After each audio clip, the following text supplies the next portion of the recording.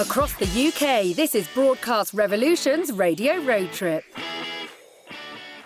Hello and welcome to another episode of Broadcast Revolution's Radio Road Trip. I'm Darren and I'm delighted to say joining me today, it's a double header. We have Sarah Hendy, who's programming and content producer at Manx Radio, and Ben Hartley, breakfast show presenter as well at Manx Radio. Hello to both of you.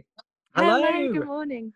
Hi, thank you so much for being a part of our podcast. We'll get things going. Let's firstly, sort of go straight in. Obviously, it's been a crazy 5-6 months. How have things changed at Manx Radio from around sort of March time? I think it changed massively to begin with, because obviously our full focus from about mid-March onwards really went into coronavirus, because we were a couple of weeks behind the UK over here as things were building up across the water. With you, we were watching that very closely. And then it also happened really quickly from mid-March onwards. We started having daily press conferences from the government. We had the first case the 19th of March. So very much focused on coronavirus, and it was literally all the news we had for a number of weeks. But now, because we're in a very lucky position here on the island, we are around about the 100-day marker now of being COVID-free. We've had no active cases for around about 100 days. We're speaking towards the end of August here. So we've kind of moved back to a bit more of how we were before COVID. But yeah, it's been, I think we've said, haven't we, on a number of occasions, this is the biggest story any of us have ever worked on. Yeah, and in terms of our daily lives here at the station, a lot of us have been working from home. Ben's been right at the centre of it all as the breakfast show presenter. But we've found that I feel as though the community kind of regressed in a sense, in that where, say, 30 years ago, Manx Radio was very much at the centre of the community and the go-to place. We still are if there's a storm or the schools are going to close for whatever reason. And that, I think, Manx Radio sort of became that again. I know people who never usually listen to they might catch the headlines, but we're a lot more speech content, and a lot of people who I spoke to would usually listen to music and things. They were listening to Manx Radio all day, all evening, working from home, company on in the background, but also they knew that Manx Radio was the place that they were going to find out all of the latest correct information, because, the rumour mill starts turning. And I think it really reaffirmed for us our role in the Manx community that period of time. I think what you've said is what a lot of stations have said, that local radio just became so important. It was, everyone was tuning in to get the information. So tell us a little bit more then, for those unaware about Manx Radio, how you perform as a station, your sort of target audience, and then maybe specifically a little bit more about the breakfast show. Okay, so our target audience is anyone and everyone on the Isle of Man, because of the service that we offer as public service broadcaster. But we operate as the place to learn. Really, we've got all of the latest information, so travel and all of the usual kinds of things. But we also have a big focus on community programs. So we have farming, and we have arts, and our native Gaelic language as well plays a big part in our programming. So it's really a place of information, isn't it? And and we're an interesting hybrid as well, because we're part commercial, part government funded. So we have government funding, but also a large part of our income is made up from commercial sponsorship and advertising. So that can be an interesting mix sometimes between the public service commitments and actually the commercial side as well. So we're quite different in that respect to many other radio stations. And as far as the breakfast show is concerned, we relaunched our breakfast offering almost a year ago. It was October 2019, and we'd had an hour-long speech programme in the morning up till then. It felt that perhaps time had moved on a little bit, and we needed to rework it, introduce some music into it, make it a bit more pacey, sort of shorter, more bite-sized interviews to get those really sort of key, important messages over. It was interesting when we first changed, because inevitably you always get a bit of a backlash when you make any kind of change. And this was a particularly big change. We relaunched the whole schedule.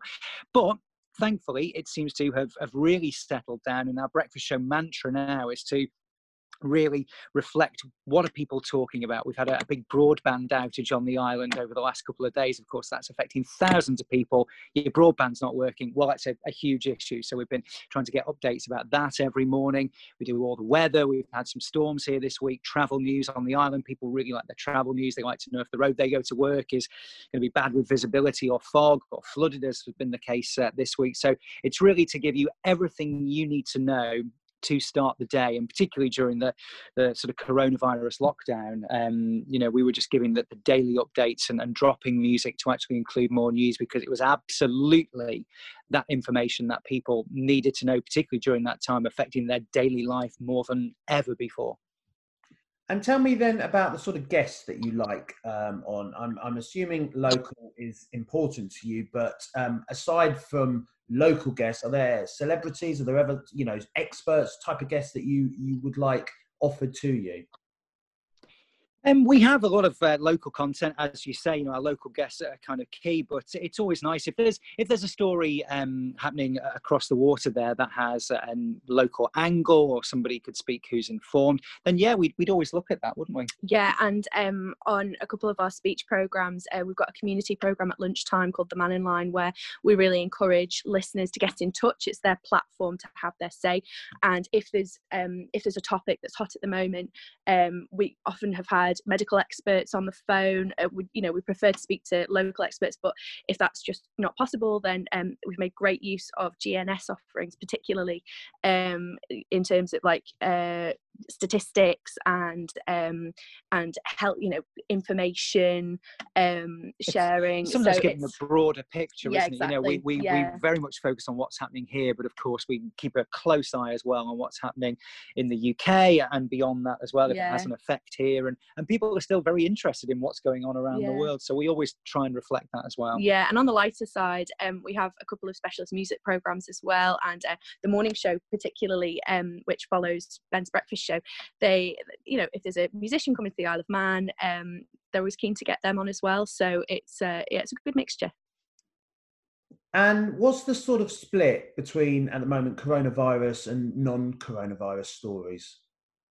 It's interesting because we have moved on somewhat in terms of our coronavirus coverage, in the fact that there's not as much news about it as there was sort of 2-3 months ago. And I think there's a bit of a split, isn't there, in the fact that there's coronavirus stories that directly relate to the pandemic. There are stories that are indirectly related. For example, the Isle of Man and Guernsey have set up an air corridor. So we have an air link between the two islands. And that's been a fascinating story to watch play out over the last few weeks. So that's in your kind of second category. It's happening because of the virus. And then there's lots of other stories going on. And this has changed really over the last couple of months, where kind of what you might say more normal stories have come back into the mix. For example, the broadband outage this week, big weather stories over the last couple of weeks. We've had some really bad weather and lots of just your general everyday stories. Life has kind of gone back to normal to a large extent here on the island. So your more normal non-coronavirus stories, for want of a better way of putting it, have come back more into the fore. And it's all on merit as well. As I say, we're around the 100-day marker of the island being COVID-free. So obviously that's a big thing. So we're focusing perhaps at the moment a bit more on the virus than we have over the last few weeks. Mm-hmm. And where do you both get your news from?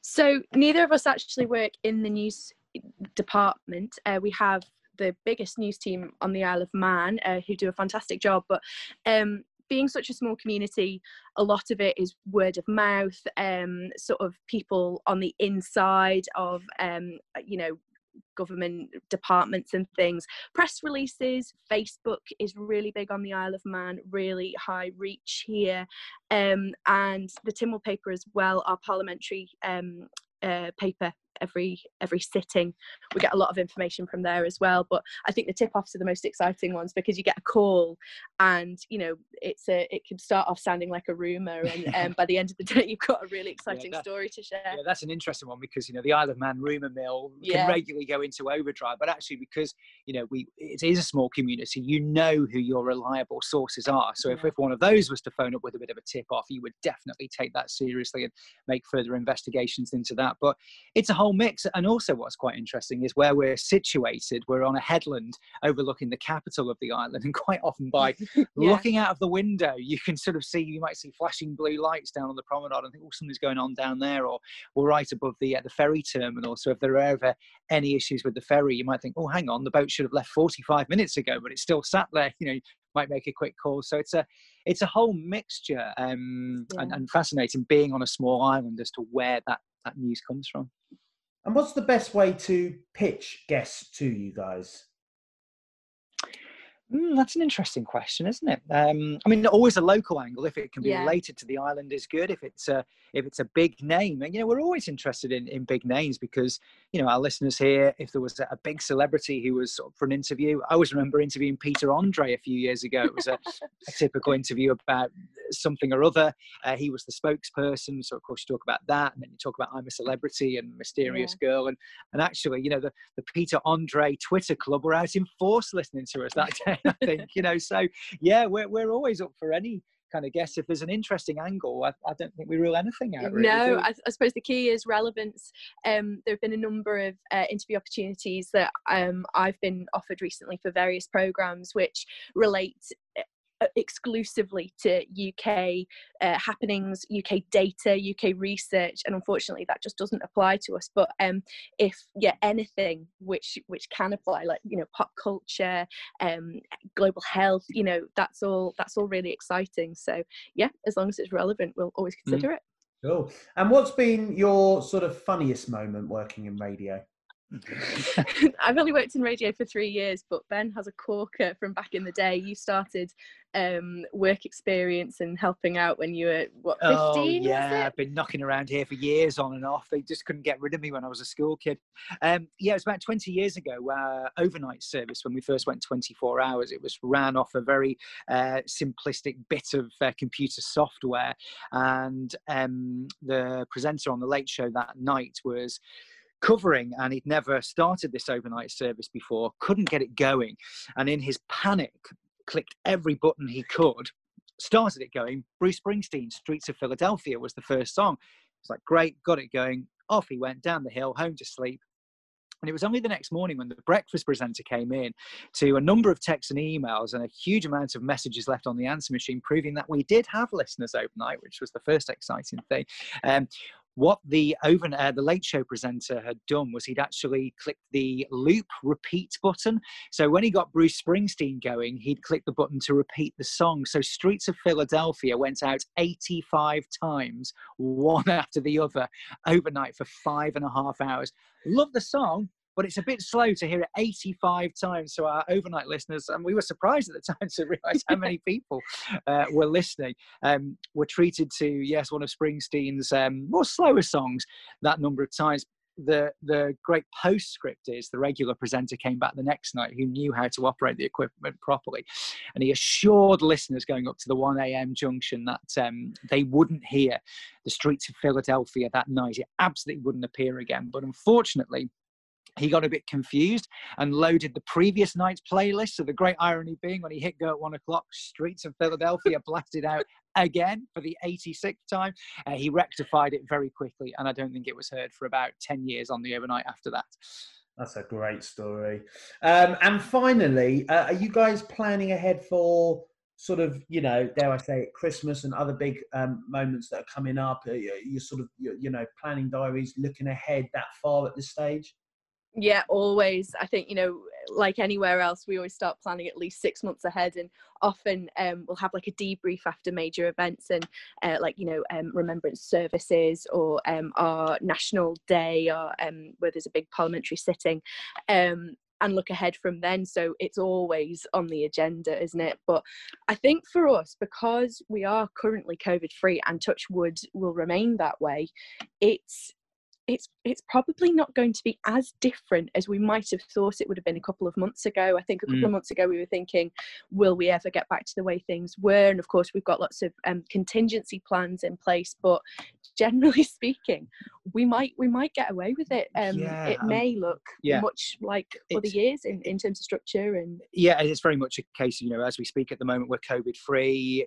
All the official sort of ministers here say it's a case of when coronavirus returns, and when it does, they are convinced it will at some point, but we can contain that. It's been really interesting because, we changed a bit as a station. Obviously, our news coverage, we had some changes to programs, but actually, and obviously a lot of people work from home, but now it's pretty much back to normal. So as far as Christmas is concerned, and fingers crossed we stay in this really good position that we're in, it will be fairly normal. We'll no doubt at Christmas reflect the year that's gone by, perhaps more than we would normally. We've already done some special coronavirus documentaries. We had listeners record audio diaries during the lockdown period here, which we put into 2 fascinating documentaries.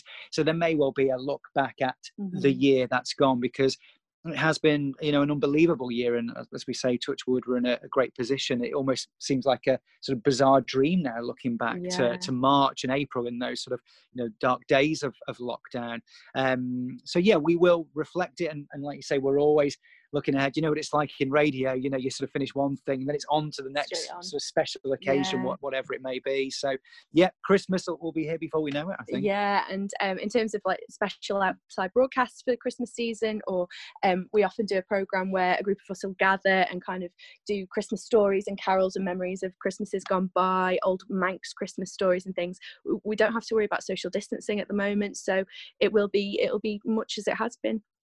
Great. Well, guys, thank you so much for your time. It's really interesting to find out, what how things are different, certainly with you guys, and hopefully that will happen to us very, very soon, and also to find out a little bit more, how things work at the radio station. So I want to say a big thank you to Sarah Hendy, programming and content producer at Manx Radio, and Ben Hartley, breakfast show presenter at Manx Radio as well. Thank you so much, guys, for being a part of our Radio Road Trip podcast.